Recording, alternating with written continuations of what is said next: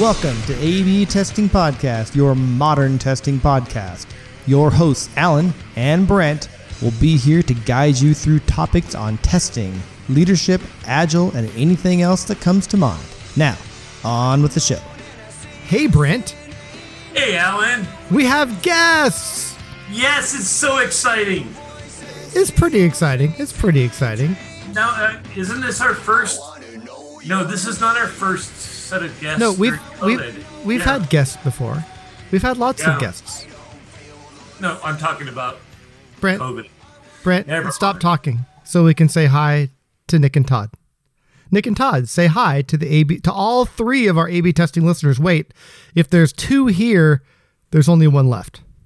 So say hi to the other one. Hey, everybody. Hey, listener. Nice to meet you. I bet it's Percy. He's the one listening. We're not live streaming today, but Percy, Patrick. Although in this case, Chris is probably going to be keenly interested. Chris, so when Nick reached out to me, he said, Here's that he Brent was running off into the weeds. So it's the A/B testing podcast. So Chris Kenst, one of the three, Yes. I believe, is who referred Nick to us. Oh. That's right. So if this whole Full podcast credit. goes horribly wrong, It's Chris's fault. We will all collectively just blame it on Chris. It may be good to blame it on Chris in advance right now. Perfect. Yeah. I'm going to certainly blame it on Chris. This is our 142nd episode, still season 1, because we're too unorganized to have seasons of the A/B testing podcast. And I want to thank Todd and Nick for being here. And they're here for a reason. And maybe I shouldn't try and explain it, nor should Brent, even though we kind of did. There was a little bit of a spoiler there, and that Chris sent us to you. Can one of you tell us why the hell you're here on my Zoom call and being recorded right now? This is me looking back to see. Yes, we're recording. Good. Why are you here? Tell our listener why you're here. Okay, so this is Nick. I can do that. I had been referred to your podcast by Chris, who is the other listener, and episode 135 was you had a discussion about record and playback tools. Does it make sense to be writing code now that record and playback is, so effective and much less brittle than it used to be? And beyond that, should we be specifically targeting record and playback at developers and marketing to developers? And so I'd reached out to you both and said, hey, it's kind of what we're doing, and we kind of agree. And so here we are. It's controversy out there, but maybe not in here. But this is going to be good. And I'm going to use this as ammo, because not next week, but the week after. No, calendar wrong.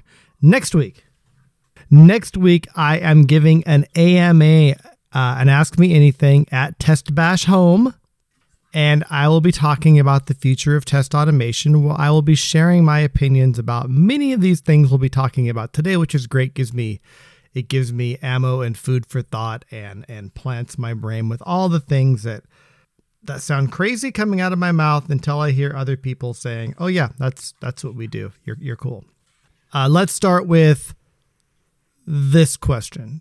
Maybe this is one because I haven't done a ton of this. Is purely based on my limited experience with some of the new tools that are out there, and then writing UI automation years and years ago, and then watching people struggle with getting Selenium to run some tests that end up being flaky in the long run. So talk to me about my belief that record and playback has gotten to a maturity where we perhaps don't need to handcraft UI tests in Selenium anymore. Am I in the ballpark with that, or am I out to lunch? Is that today, a year from now? Like, what do you think of when someone crazy like me makes that statement? I can answer that. So I think number one, we're definitely biased because we built a tool to handle that. So we definitely do believe that that's the case. I think the thing about it is that when you think about the actual process of creating Selenium tests, you're taking user actions and translating that into code. And then that kind of process can be very painstaking. I had done it myself. My background is as a developer, and kind of doing it, I've seen kind of like how, unit testing, component testing, integration testing, end-to-end testing. End-to-end testing, the code-based end-to-end testing always felt like a poor abstraction layer to me, because unit testing is you're testing little bits of function. It's the perfect abstraction layer because the interface is code for a function. For integration testing, there's a lot of great tools for it. And for things like like API testing of a HTTP server or something, code is a good abstraction layer because you can represent HTTP calls well in code. For replicating what a user actually does, it never felt like a great way of doing it. So I think the approach of recording your user actions, and as long as that recording is high fidelity, it actually records things that can be replicated. I personally think that is a better approach to building those kinds of tests. Hey, Brent, I think he's saying I'm not completely out of my mind, and that's I'll call that a win for a Friday. So he mentioned a technical answer to that question, right? He didn't mention anything around psychological evaluation, which I doubt he's qualified for. So I'm not quite leaving that one off the table.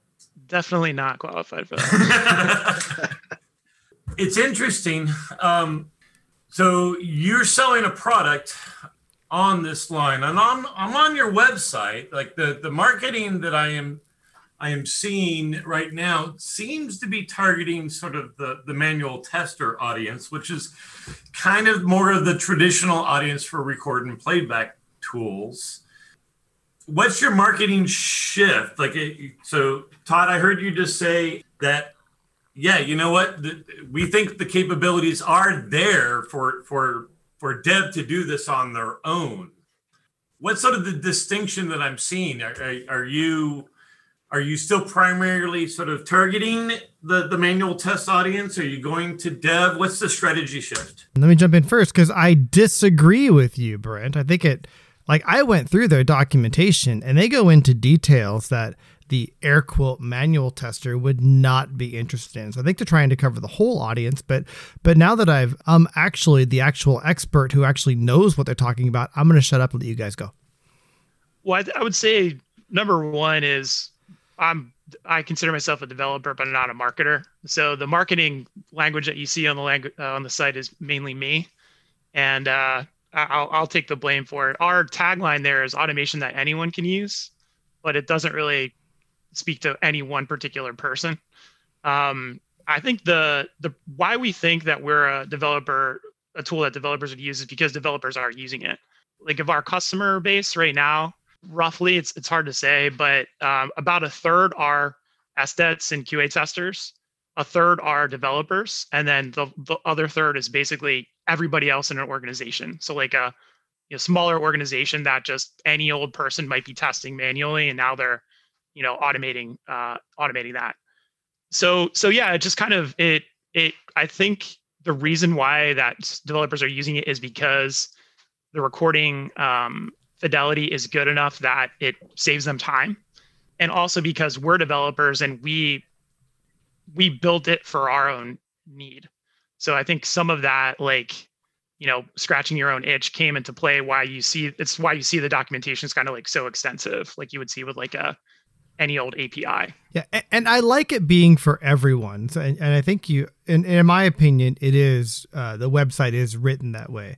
I was in a panel discussion maybe 3 weeks ago. I can't remember. The last 15 months have been a blur for me. Not sure about you. And I mentioned that I knew of developers that were using these. I hate to even call them record and playback. Brett and I grew up in test in the 90s when record and playback tools were just so awful. Like it was a stigma against you if you even mentioned them. But again, they're not the same anymore. But anyway, the point is I mentioned that what we're talking about now, that record and playback tools are actually useful, and I see developers using them.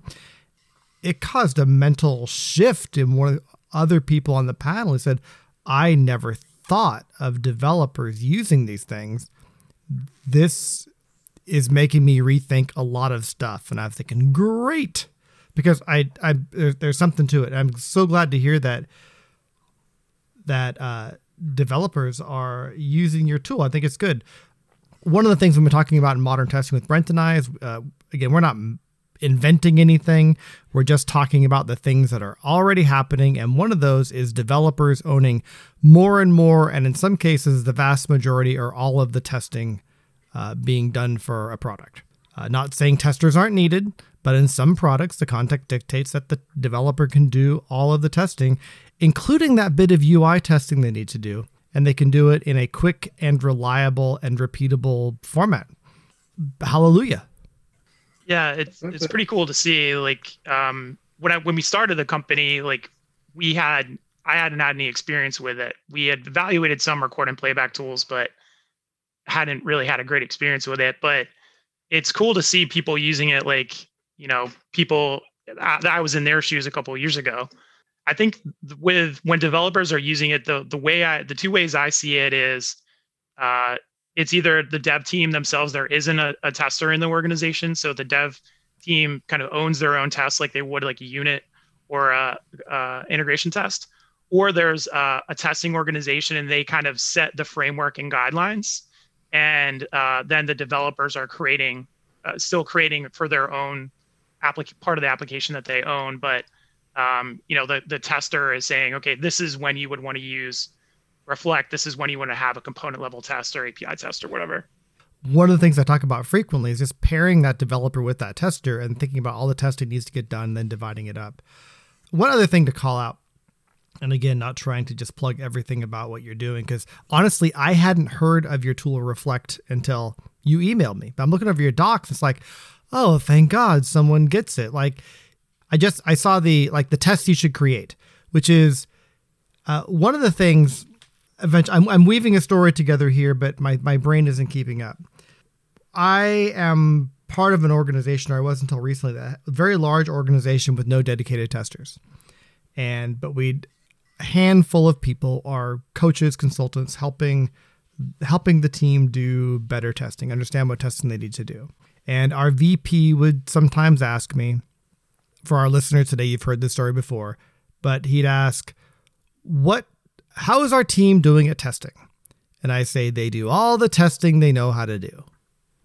And which implies the good news, they do testing, but there's obvious they have some unconscious incompetence and we need to work on that. But in your tests you should create section, it's so common sense to, like Brent and I, but maybe not to a developer brand new to testing. Like here's your core workflow. Here are the things that are going to stop you from making money. You need to be able to log in and register and go through the main workflow. And yeah, those are good things that you should automate because you want to test those through the UI. That makes sense. And you want to make sure they work. Otherwise, you're not making any money. And of course, you can you'll have monitoring in place to make sure it's scaled. Everybody's getting through the workflow. But it's just a common sense that sometimes is missing from some of the marketing that's out there. So kudos for that. And that's maybe sort of an add-on to Brent's original question. I think the direction how you're marketing the website is actually very good. And I'm going to stop looking at it so I can ask the questions I wanted to ask versus go through your website. Brent, anything to add before I keep on rolling through here? Yeah, just to be clear. I feel like you should send me to the bar for beers while you actually talk to these folks, so I'll shut up. Go on, Brent. Yeah, except you're also the tech for the podcast, so that kind of puts the podcast in harm. Yeah, and to be clear, like it wasn't making a judgment call around how you're marketing. And since Todd admitted credit/blame for it, like I was mostly using the opportunity to say you were wrong, Brent. That's all. Yeah. But let's focus on our guests, and then you can leave the Brent abuse for a future podcast. You probably exceeded quota for this one already. I've written down a bunch of things in a bunch of different ways we could connect to these two other sort of topics. Like first off, I see like one on your blurb where you request additional information, like the headline. I'll say I love this one, and Alan will absolutely know why. Like, ready to accelerate your testing efforts is the key, highlighting question, right? And one of our mottos is that the goal of testing, our goal of our podcast is to help people accelerate the achievement of shippable quality. And then third, I don't know if you guys have had an opportunity to read this, but what is now becoming just basically one of our favorite pieces of literature is just a book called Accelerate. Are you both familiar with this book? No, I'm not. I'm not either. Oh, well, I'll just say, given your role, I highly recommend that you read it. It's so one of the things that's highlighted. So it's done by a PhD, Nicole Forsgren, and I forget her partner, the co-author of the book. But then what they did is they went through and deeply analyzed. They did a bunch of scientific studies, research papers, and then took that and turned it into a book. One of the statements that they call out is actually dev teams who own their own automation are significantly more, or rather the products where the dev teams own their own automation, those products are significantly higher performing than those products that don't. Okay, and the rationale is on that one is essentially the separation of duties. By forcing your dev team to own the test, it holds them accountable, and then they maintain that code base better, more frequently, etc. Go ahead. I have a question for you on that, Brent. Yeah. Do you think that's a capacity thing? Like, do you think that teams that put automation on the devs just have more horsepower to create more automation? Or do you think it's, like you said, the kind of separation of church and state, like just testing what you own means that you're just somehow implicitly going to test it better? So what's your take on that? My take is based off of personal experience. So years ago, I've spent the majority of my career as a middle manager in QA. But I've always been super technical. I have patents on test automation as an example. Then I left and joined dev in a point in time when I took on a dev manager role in the Bing organization. So I'm here at Microsoft. This is my Microsoft office. Hopefully I don't have anything. Very glamorous. Our listener can't see it. Right. It looks different than the Microsoft Office I'm familiar with. Yeah. So I'm one of the last vestiges that actually has an office. Anyway, so I made that move, and it was during a time where Microsoft was making a shift towards combined engineering, sort of beginning the process. And so I started on the dev team, no testers whatsoever coming from tests. And I had a mix of people who came from the old school dev and a mix of people who came from the old school test. And I turned them into a high functioning dev team. And the big secret sauce that I encountered was that test role was a sort of mitigate risk. And in a world where you're doing services, as an example, there are other strategies. So we actually learned that we can mitigate risk very rapidly by shifting to a Kanban model. And so, for example, if I had one, and continuously shipping, if I had one thing that shipped out, a small chunk of code, it wasn't like a Scrum model where I would be integrating at 11 p.m. the night before and then breaking everything the next day. I'm constantly shipping. And so suddenly everything was on the floor the next morning. We know exactly what it was. It was this one thing, which we could quickly revert and then go, okay, what test did we miss? Why did this go out, et cetera? So in that world, I never actually discovered I needed it. I had a need for test. Someone that safety net that checks things beforehand. And then as we grew further, we realized things like TDD or even things like having the dev owning the test cases basically one inherent thing, and maybe you will agree. I'm looking specifically. So, Nick, do you have a dev background at all? I have a operations degree. So I studied supply chain, theory of constraints, Eliyahu Goldratt, all that good stuff. We love theory of constraints. New podcast topic. Yeah, we could talk for hours about that. And so for me, not to make essentially the short answer is no, but the long answer is I've always been in software. I've always sold software. I used to sell primarily to marketers. And then when I moved into this world and I joined up with Todd and the rest of the team, who we all worked together at a previous startup called Curalate, I suddenly realized, like, oh, wow, this is supply chain management. This is theory of constraints. So I don't have any of the technical skills to actually make anything useful happen, but I can understand it and talk about it a bit. Technical skills are a dime a dozen. You got the real stuff. So let me redirect, because so then I'll just specifically ask Todd on this one, because I'm actually curious, is this a universal truth? So from my experience, this idea that working smarter, not harder, really resonates with the dev facility or the dev community. Or put it in a different way, developers are inherently lazy. Yeah, that's a much better way to. I don't like that work smarter. That's all BS. Right. But acknowledging that developers are lazy, 100% behind that. Yes. And so first there's going to be resistance when you try to get them to take over test. But if you can't continue to push and enforce that, then really magical things happen because of this principle that they're lazy. They want to do the least amount of work possible. And if they realize that they can't escape this work, then they start thinking through, okay, how can I do this? How do I get the right abstractions in place? How do I leverage tools where I just do it once and then it magically resolves itself from then on out? I think, and I'm going to go ahead. I'm going to let you finish.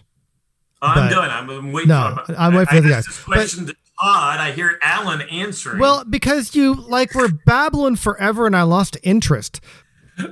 I have said before that the industry has a unhealthy infatuation with UI automation. And I think that if we would have one of the reasons we're in this conundrum and why we need products like yours and all your competitors, not going to single anybody out here, is that, and that we need developers to own this stuff is because developers hadn't had to own it, is why we've created this huge bottleneck of huge number of these handcrafted UI automation that are generally flaky because of the nature of the UI behind it. If devs would have owned it, it never would have got to this stage. Because we let separate teams own that stuff completely, we're in the inefficient cesspool we're in. But go ahead. Commentary over. Go on, guests. We have guests on the podcast today. Hey. I sort of agree and sort of disagree with it. Even better. I think the I agree with the sentiment. I think like a lazy developer, like laziness, a little bit of laziness or somewhat laziness is like a good trait in a developer. I certainly have it. Like I'm a procrastinator, so that's a sort of a way. It's a subset of laziness. But what my experience was, the last startup that Nick and I both worked at was devs actually did own end-to-end testing, and we did it all manually. And it was felt like it was valuable, but it felt like a huge waste of time in the sense that like you have these people who are like some of the highest paid people in the organization going through a spreadsheet and clicking on things every time there's a deployment. So, that I think the question is like, why does that happen? And I've talked to, we have had plenty of people that we've talked to that they were in the same boat. Like I remember one of our earlier customers, we talked to them and said, yeah, we deploy twice a week. We have this 80-page Word document that we'll go through before the deployment. I think the reality is that the tools just weren't good enough. Like you have this kind of push and pull between you need to ship code and you want to get enough testing in to find those bugs, but you can't have a developer 100% focus on test automation. So what are you going to do? They can't get it done with 5 hours a week of writing Selenium. So they just stick with the spreadsheet, and maybe there's fits and starts where you have the test automation, project like starting up, but it never gets done. That was my experience. So in that world, why was the answer not, well, let's just hire a tester? We went with in the last company I worked at, we went with outsourced, crowdsourced testing. Okay. So that we sort of went that route. That didn't work well for us because, again, we had the developers writing the test cases. And so the developers weren't great at writing for a non-developer audience. And then the testers who were, it was a different tester every time, weren't ever familiar with our application. It was like a big pool of testers. And so we got a lot of false failures where it was either the developer didn't write the test case specific enough to like remove ambiguity, or the tester wasn't familiar enough with the application and didn't know that this actually was the way it was supposed to work. So we kind of tried that and it didn't work well either. There would be people in the industry that would argue that what would work better or worse if you just had between the developers owning all those tests and just actually hiring a tester to co-locate, or at least we don't co-locate during COVID, but hiring a full-time tester as part of the team to work with you, same tester working with you every day. What are the pros and cons of that versus having the developers own what you ended up with? I think that would have worked a lot better for us, honestly. Like, I think the pro is definitely the tester becomes as long as they're set up within the organization like the right way, they become an expert on the application. And so they are not dependent on developers or product managers or whatever to build the test cases beyond just like, hey, I need to know like what the new functionality is coming so I can build the test cases for it. I think the con in that case is just time. It just seems like with test teams out of any part of the organization, time is the biggest limiting factor for them. Here's where the theory of constraints comes into play. Go ahead. Yeah. I was about to say, Nick, how do you feel about that from a constraints point of view? Yeah, I it's something that I observe all the time. Is that teams seem to have an abundance of capacity, or at least plenty of capacity on the developer side. And then they go, okay, well, I guess we should test some of this code. And then are under capacity, they're under, staffed on the testing side. And so I talk with a lot of teams that can create, build code 10x faster than they can test it. And so in that situation, when you talk about the startup that Todd and I were at before, we certainly could have brought a dedicated test team in, but would there have been the enthusiasm to staff that team at the level that would be required to be able to break it as a bottleneck, to be able to make tests, to not have testing impact the velocity of the overall dev team? And certainly my experience, and I'm of the four of us here, I'm the greenest grass, I'm the least experienced, but certainly my experience is that a lot of leaders, a lot of CTOs don't feel like they're getting enough value out of a code-based testing process or their current testing process because they're still not they're chucking resources at it. They're in whatever way they're trying to solve it, whether that's a dedicated team of STETs, whether that's manual testers, and testing is still a bottleneck. Like, okay, well, how far do we have to? How deep does my pocket have to be to solve this problem? And so I think that's where the Todd and Fitz and the team here and other tools like you said, Alan, that are in our space, that's our advantage is, we can just do this faster. And I think, Alan, that was the impetus of the whole conversation last time. You're like, why would we be writing all this code if we don't have to? Like, has it reached a point where we don't have to? And so, yeah, I think I've gone down a rabbit hole of a tangent here, and I'm not sure how to get out of it. Tangents are part of the podcast, so that's totally fine. But I want to tell a story of systems thinking or theory of constraints gone bad from my past. And this is actually overlaps with probably all of Microsoft, so it'll relate to Brent as well. But there was a time for several years, Microsoft had very much a 1-to-1 developer to tester ratio, a little bit less in some places, a little bit more in others. And I remember I worked on Lync, which was called Communicator before then, and eventually became Skype for Business, which was part of Office. So I got a little insight into the Office machine of test automation. They had a 1-to-1 test ratio across a huge org, so 1,000 testers, maybe more, almost all writing lots of automation. The bottleneck was the flaky tests. This isn't even web Selenium stuff. This is just flaky tests because of flaky tools, flaky ownership, all kinds of problems I don't even go into today. But where the theory of constraints would maybe, if we actually paused and stopped to think about it, we may have gone with a different approach to try and figure out how to handle that bottleneck of testing when every day, 90% of those testers spent the first 3 or 4 hours of their day debugging failed tests to see if they were a false positive or not, to see if there was a product bug. And then the ones that weren't were investing their time in writing tools to do automatic analysis of failed tests to try and figure out. We had this AFA, automated failure analysis, to try and figure out if the failures were really failures, if they were false positives, and create reports about it. And in hindsight, I can look back and at the time it was like, oh, cool, this is cool technology, AFA. But as I stop now and look back, I go, oh man, that was bad. That was really bad. And I don't know how you feel about that, Brent, but those experiences and then watching what had happened over the years with dedicated test teams, writing a lot of Selenium, I just knew it was bad too.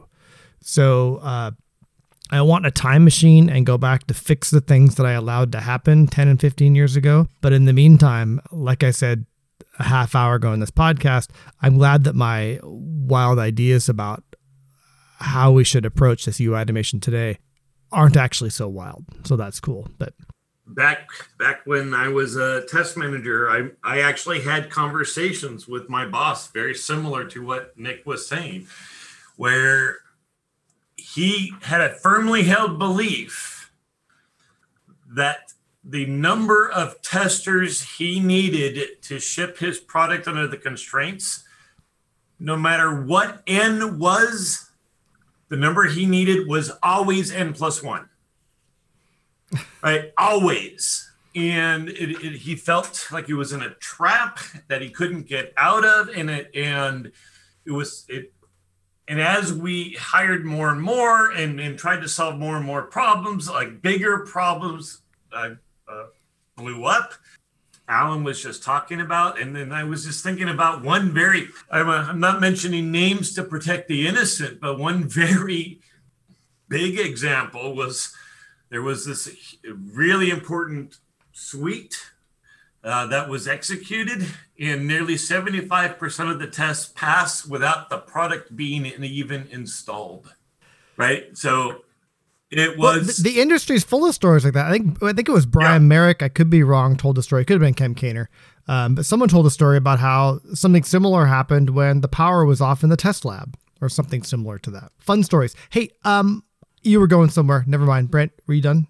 We all have sort of stories of I think we have stories on this one. So is it right to assume that at this point in time, does Reflect have test specialists within its staff? You mean, do we have like SDETs or in our organization? Right, dedicated to testing. So we're a team of 5. So we don't have any testers in our organization. We have 2 engineers, myself, my co-founder, and Nick, who's business development sales. Oh no! Yeah, you're fine. You're fine. You're totally cool. Yeah, I'll see myself out. No. Totally. No. I mean, okay. So you have no testers. Yeah. One of our wait, hold on a second. No, the way you're saying that is setting up the wrong thing. Like one of our principles, one of the things we've discovered, and again, our modern testing principles aren't anything we've invented. They're about what we're seeing happen in the industry, and we see is depending on context and knowledge. there are many examples where you don't need a dedicated testing specialist on your team. You're cool in our eyes. It was just a fact. I wasn't judging. I know you sounded judgy. We felt judged, Brent. We did. Yeah. See. All right. So let me set the space. Let me set the bar, because now I'm going to say something super judgy. All right. So you guys don't have any testers. So clearly you understand, and you probably get this from your customer feedback, that you don't care about the quality of your product and are actually shipping crap to your customers. Brent, shut up. Right? No. It's tongue in cheek. I'm not actually accusing you, but this is the sort of crap that me and Alan get all the time. Right? So yeah, but we're all smarter than those people. Well, no. So they're customers. So here I do want to bring in Nick. Like, what do your customers say? Who are you targeting? We started this off of, hey, we do have a marketing plan to attack devs or market to these dev camps. Are they coming back? Are they feeling successful? Yeah. Right? No.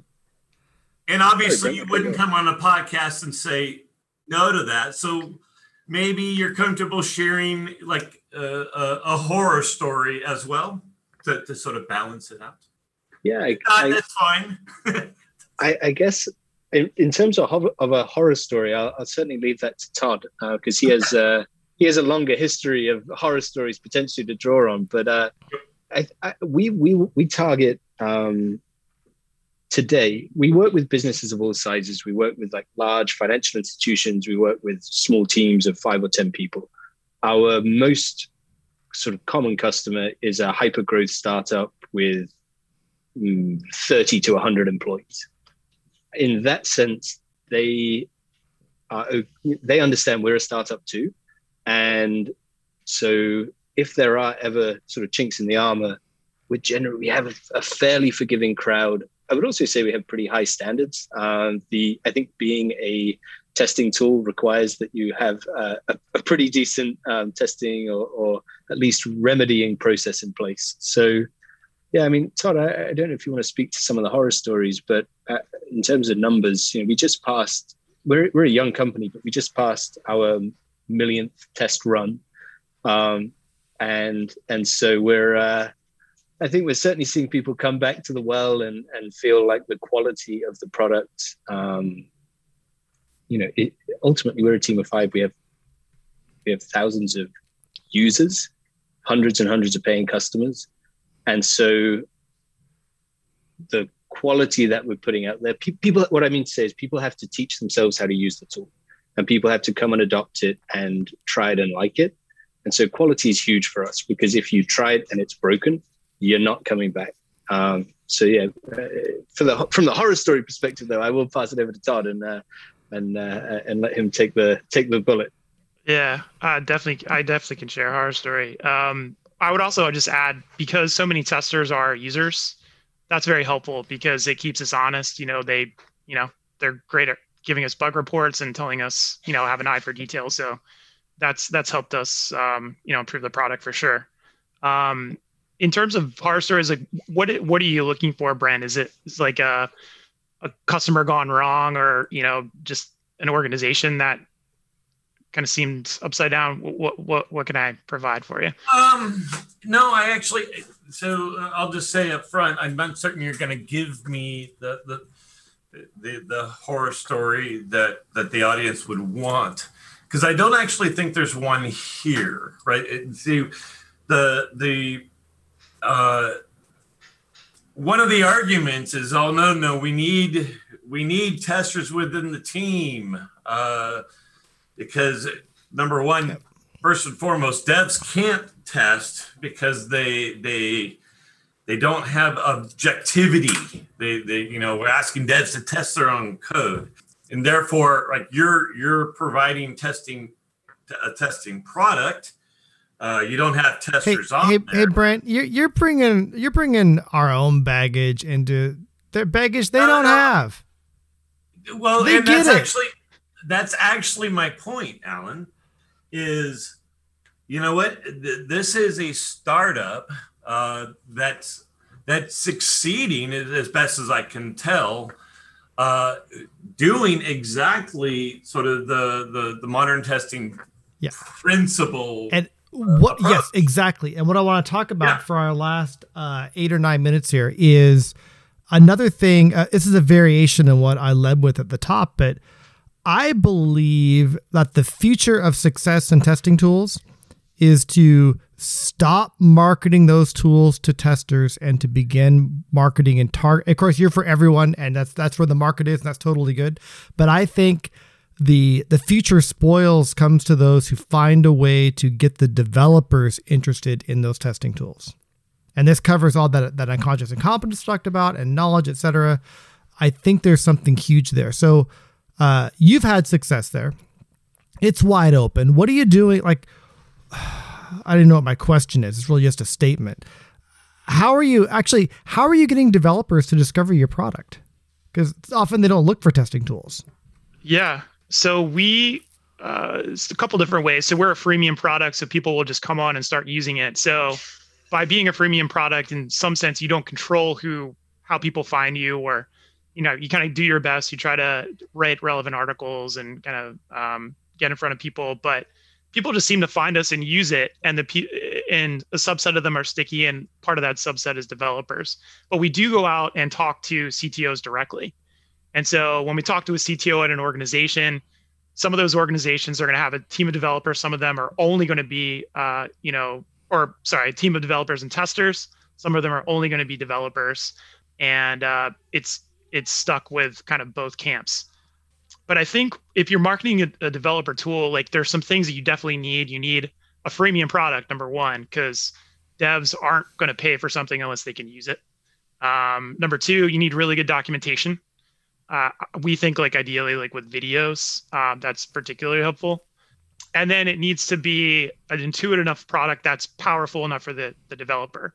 I think that's probably where we're lacking right now, is just the power. We started out with building something that tried to do everything that it can do for you. And you kind of, what you lose in expressibility, it does kind of automatically for you. But as we had more of like the SDET developer persona come in, what we found is that they need that power in order to define exactly what they're trying to do. And so those are the kind of features that we're adding. We're kind of approaching it from like the standpoint of like, what would like a testing IDE look like? What would debugging a test look like? Very cool. And the point I want to call out here, just for our listeners and our principals, is you have a product out there, people are using it, and you're adapting it as you go based on their needs. And that's where quality comes from, right? Because only the customer can evaluate whether your product is high quality or not, whether it's giving them value. And the way you do that is you listen to them and give them what they need. Yeah, we had to rethink some of our assumptions about it, for sure. Yeah, and maybe it's worth pointing out that, like, we talk about these modern testing principles. Again, we didn't invent them. We just tried to document what we were seeing. And as we talk about them, people go, oh, yeah, that's what we do. You have a name what we're doing. Of course, that makes sense. What we hear, I don't know if any of you ever even looked at the modern testing principles, but as I hear you talk, it's like, yeah, here's a company out of nowhere, never heard of them. They didn't, it just made sense. I think it's probably a combination of smart development and having someone on staff who knows theory of constraints really well.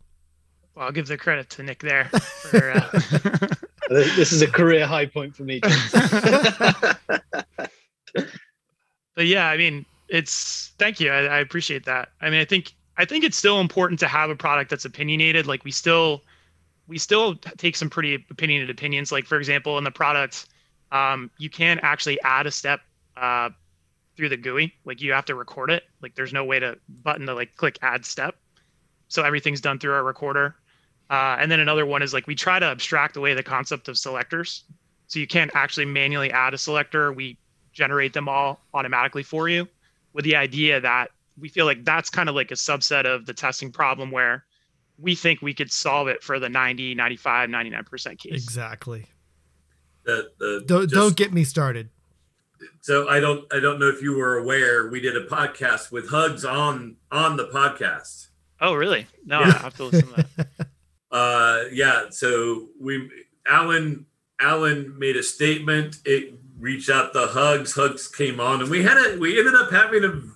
This is worth calling out for our guests. I made a statement. I found a blog post, someone talking about how clever they were for solving a problem in Selenium, and it was a 80-character selector statement that they used. And I quoted it and said, reason number 435 why I don't like Selenium. People are excited about statements like this. And I showed that huge, and a whole bunch of people got really mad at me. And again, it's not Selenium's fault. There are all kinds of ways to fix that.